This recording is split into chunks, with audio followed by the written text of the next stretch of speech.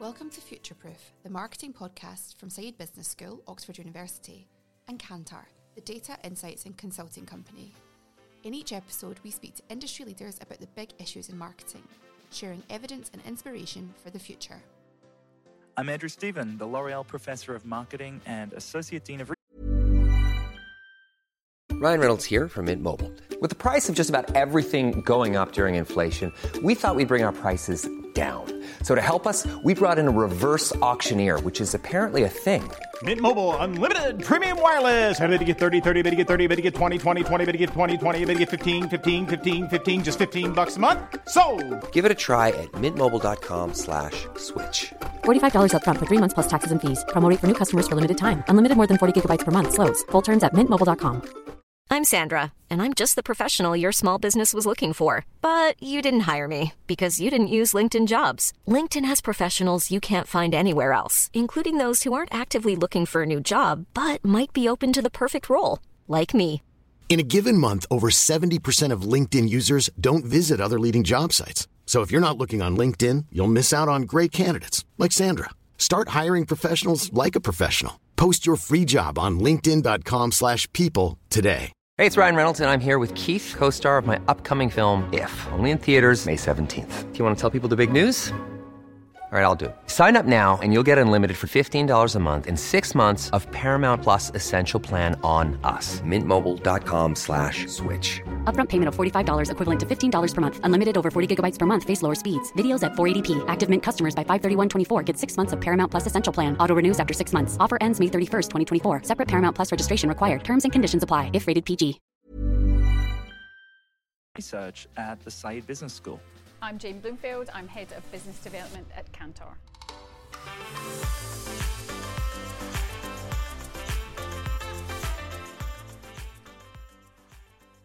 Today we're going to talk about creativity in advertising, in business, and perhaps also in society. And we're joined by Perry Nightingale, who is the Global Head of Creative AI for WPP. Perry, let's start out by talking about that job title. What does it mean?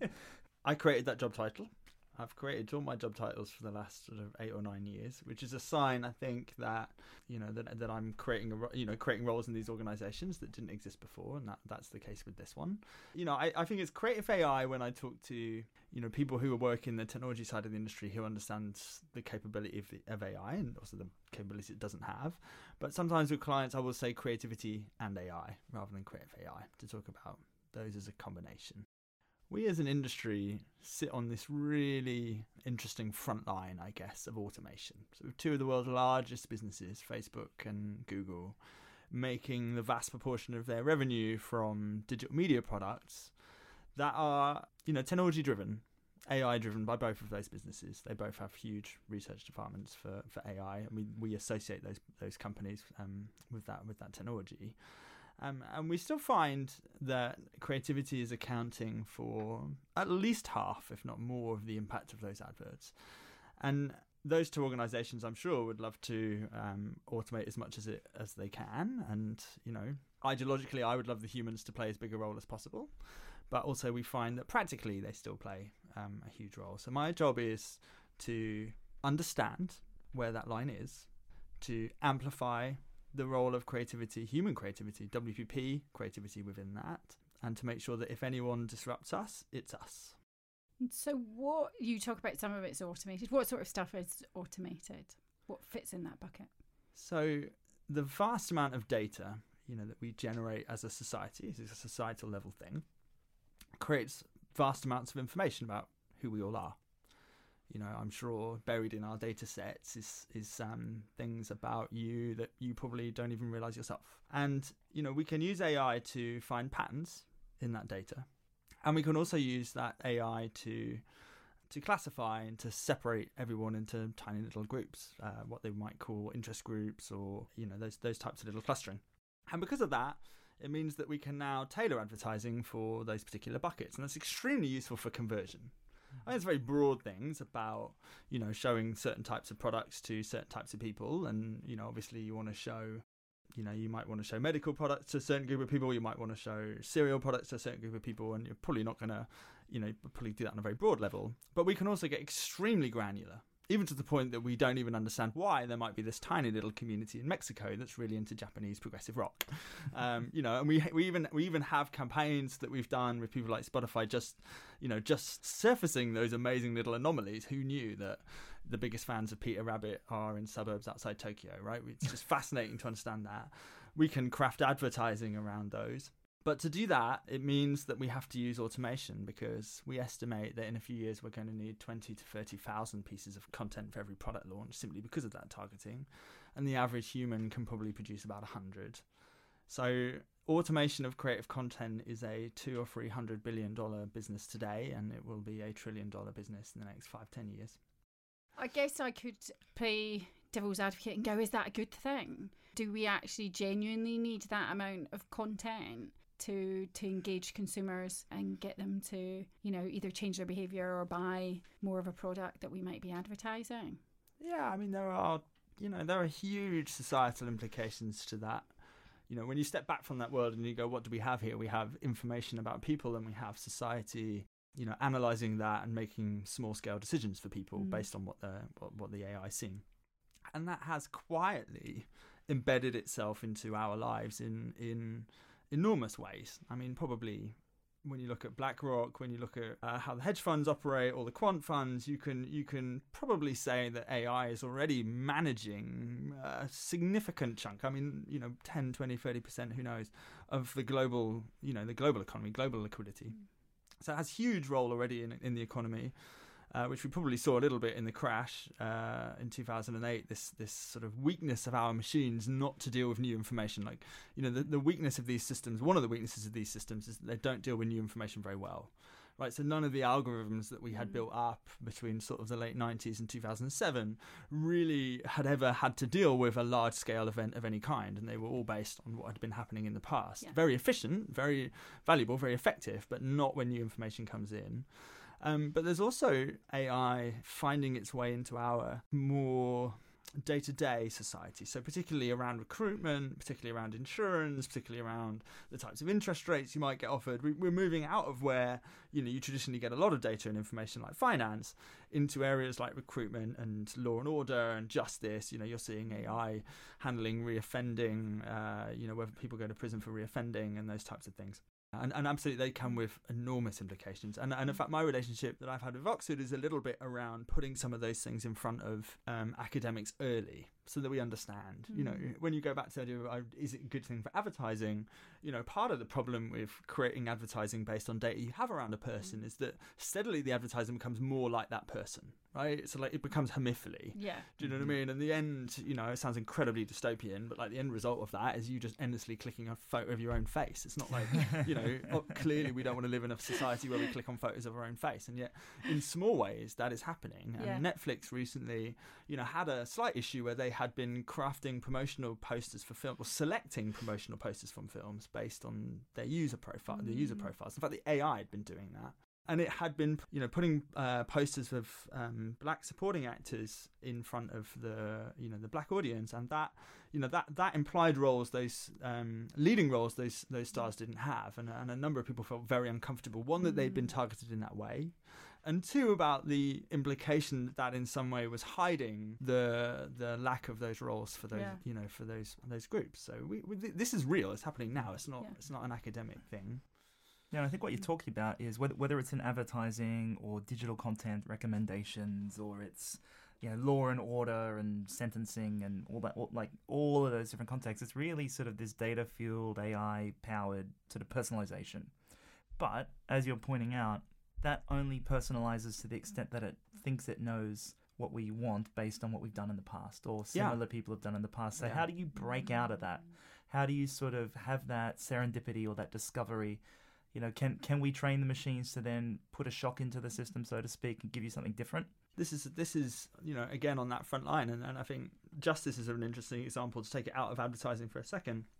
There's a system called Heart that was a product in the US for using AI to determine if someone is likely to reoffend. And, it's come over to the UK. It's used in Durham, I think, in the north of England, and a couple of other places. And if you reoffend, if you've been a prisoner in the past and you reoffend, you effectively stand in front of an AI, and it understands information about where you grew up, what your past offence was, where you went to school, what your social, what your sort of social economic background was, are you working, are you married, and it looks through this information, and then the machine ultimately will send you to prison or not. And the judge has the final say, so he will look at the readout from the AI, or she will look at the readout from the AI, and that might put someone in prison for 5-10 years. Which is an enormous thing to do to someone, right? Like showing someone an advert for a free-bladed razor is one thing. Sending someone to prison is a significant, thing to hand over to a machine, to an algorithm.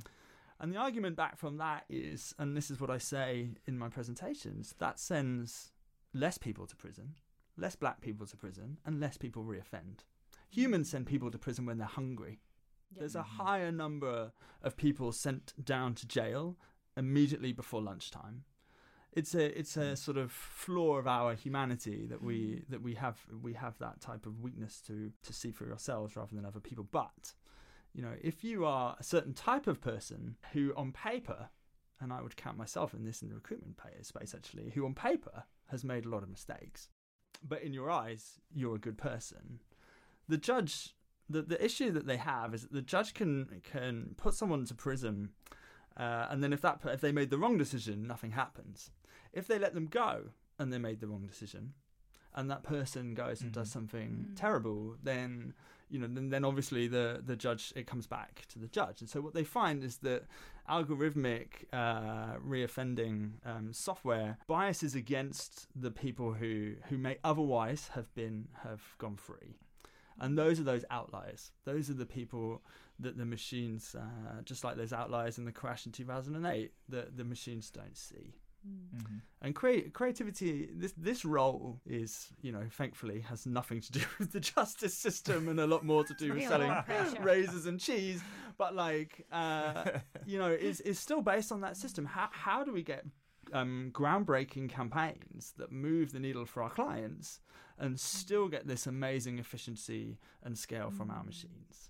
I think what you're also referring to there, back with the sort of the justice example, is trying to take bias out of the human decision process. But then, of course, there's algorithmic bias that can creep in based on the training data and those sorts of things. Yeah. So I think that's another place where we bring it back into advertising, where it's probably valuable to have this sort of AI sitting on your shoulder, so to speak, to help with the process, to avoid bias or unconscious bias, for example. Is that really coming into play, or is that still kind of off to the side? Yeah, it absolutely is. We are entrusted with the brand safety of almost all of the world's biggest businesses. And I was in a meeting fairly recently. We were talking to an AI company about brand safety, and Stefan Pretorius is, my boss CTO, said, we launch nuclear missiles every day. Do you know what I mean? On behalf of our clients, a single campaign that we put out could destroy a client's reputation. A single one in a single market, actually. A campaign they may not escape for 5 or 6 years. I'm Sandra, and I'm just the professional your small business was looking for. But you didn't hire me because you didn't use LinkedIn Jobs. LinkedIn has professionals you can't find anywhere else, including those who aren't actively looking for a new job, but might be open to the perfect role, like me. In a given month, over 70% of LinkedIn users don't visit other leading job sites. So if you're not looking on LinkedIn, you'll miss out on great candidates like Sandra. Start hiring professionals like a professional. Post your free job on linkedin.com/people today. Hey, it's Ryan Reynolds, and I'm here with Keith, co-star of my upcoming film, If, only in theaters May 17th. Do you want to tell people the big news? All right, I'll do it. Sign up now and you'll get unlimited for $15 a month and 6 months of Paramount Plus Essential Plan on us. MintMobile.com/switch. Upfront payment of $45 equivalent to $15 per month. Unlimited over 40 gigabytes per month. Face lower speeds. Videos at 480p. Active Mint customers by 531.24 get 6 months of Paramount Plus Essential Plan. Auto renews after 6 months. Offer ends May 31st, 2024. Separate Paramount Plus registration required. Terms and conditions apply if rated PG. From a reputation point of view. And an AI, it goes back to that anomaly about about Peter Rabbit and Tokyo, which is true, by the way. You don't see that this stuff is going on. So you might quietly be showing a certain group of people a certain type of advert and have no idea. And in fact, another issue we have out of this is that it services people's own prejudices. It surfaces their own bias. We have bias probably in two ways. One, we have bias in the original data set where the labeling might have been biased, and that's absolutely an issue that we face. And then there's also, surfacing other people's own prejudices in a way that they can then resurface, right? And we may find that if we have, a product which is around business, kind of business-oriented products, and we're allowing the AI to create display advertising on the fly automatically, we may find that over time those display ads begin to become uncomfortably, uniform, and then we face brand governance issues around that, as well as our own moral. We want to do the right thing. Like a lot of businesses, we are not here to create a future where we click on our own face. We are here to create a future of successful companies that get their products out into the world, and that's what we do.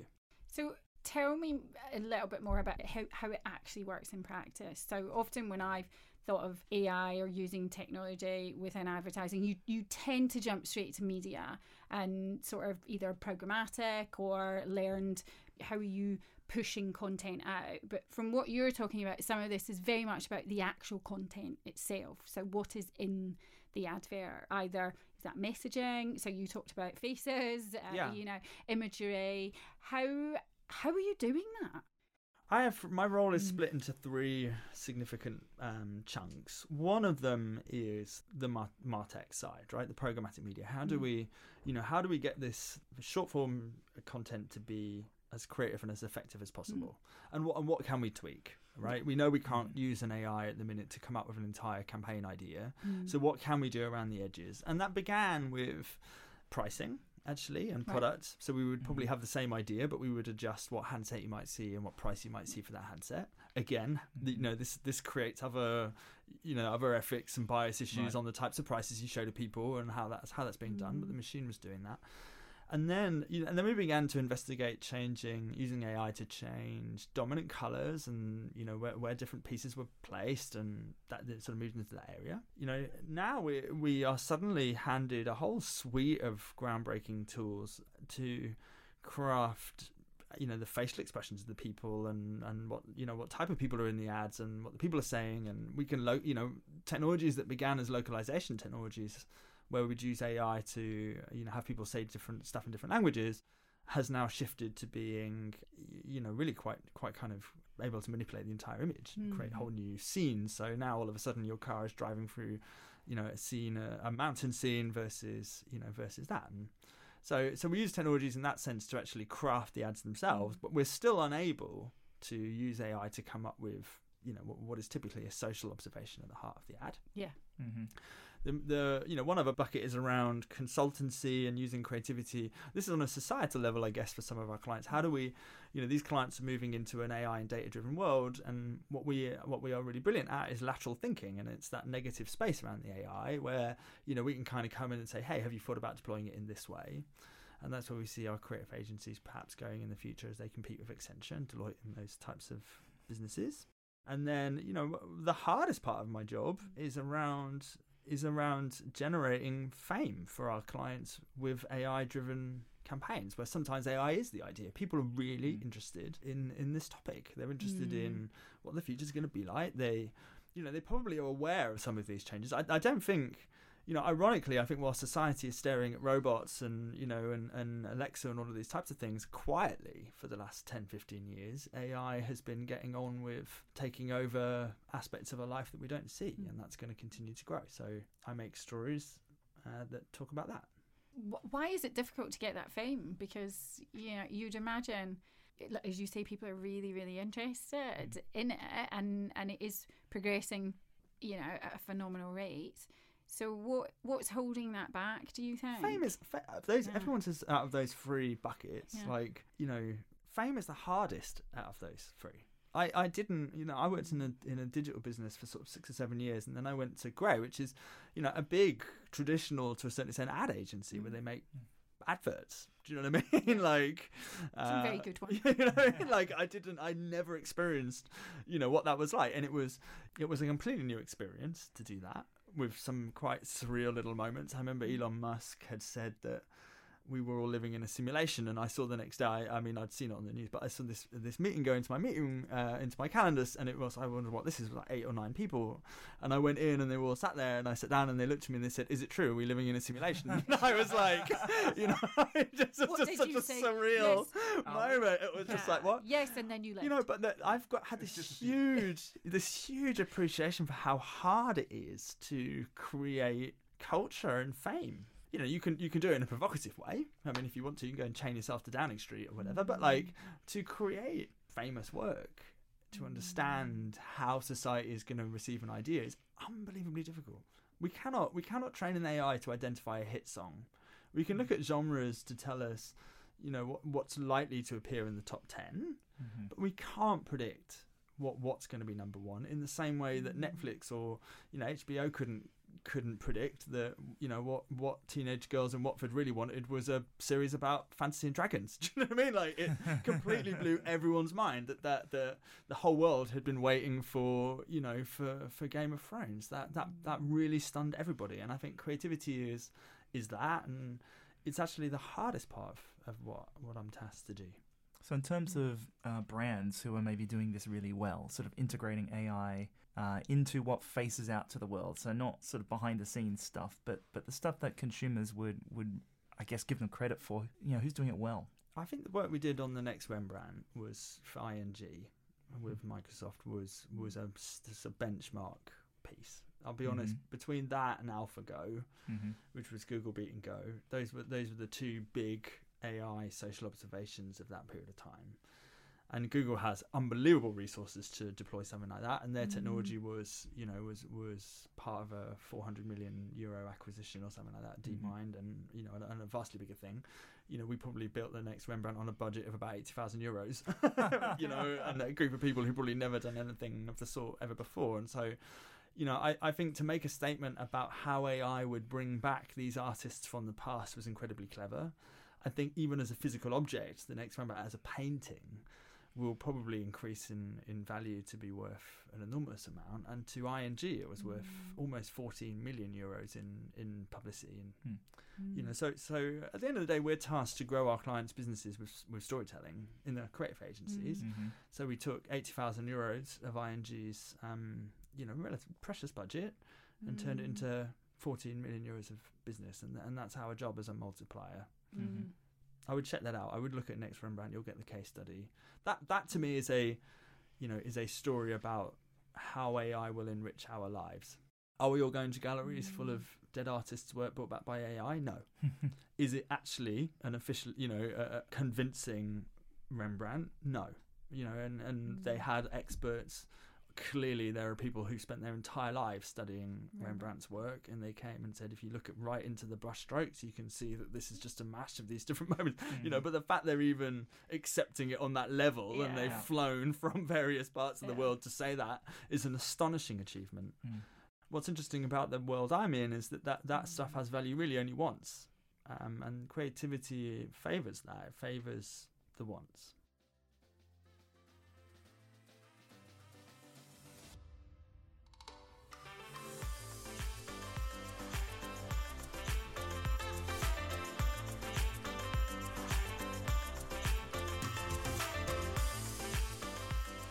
You've been listening to Future Proof.